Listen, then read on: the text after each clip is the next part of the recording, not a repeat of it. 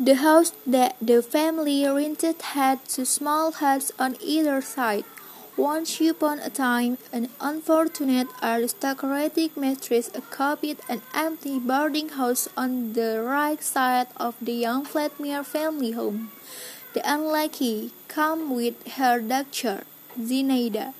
One afternoon, young Vladimir was walking around the garden, carrying a rival to get rid of the crowd that plagued his father's garden.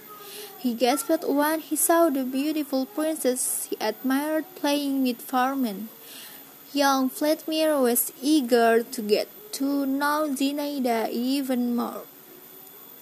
Young Vladimir soon became acquainted with Zinaida more intimately through his mother, the less fortunate aristocratic mistress, a mistress who is greedy and thirsty for wealth.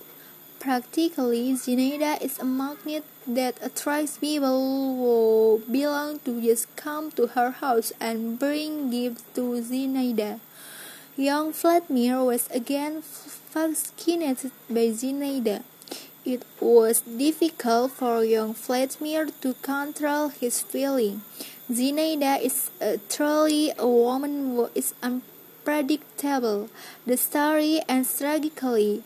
Young Vladimir finally discovered that the man Zinaida wants is his own father. His last glance at Zinaida happened when the woman he loved was leaving the city. From the window, young Vladimir watched Peter meet Zinaida. The last news he heard, Zinaida was married, but eventually did when she gave birth to her child.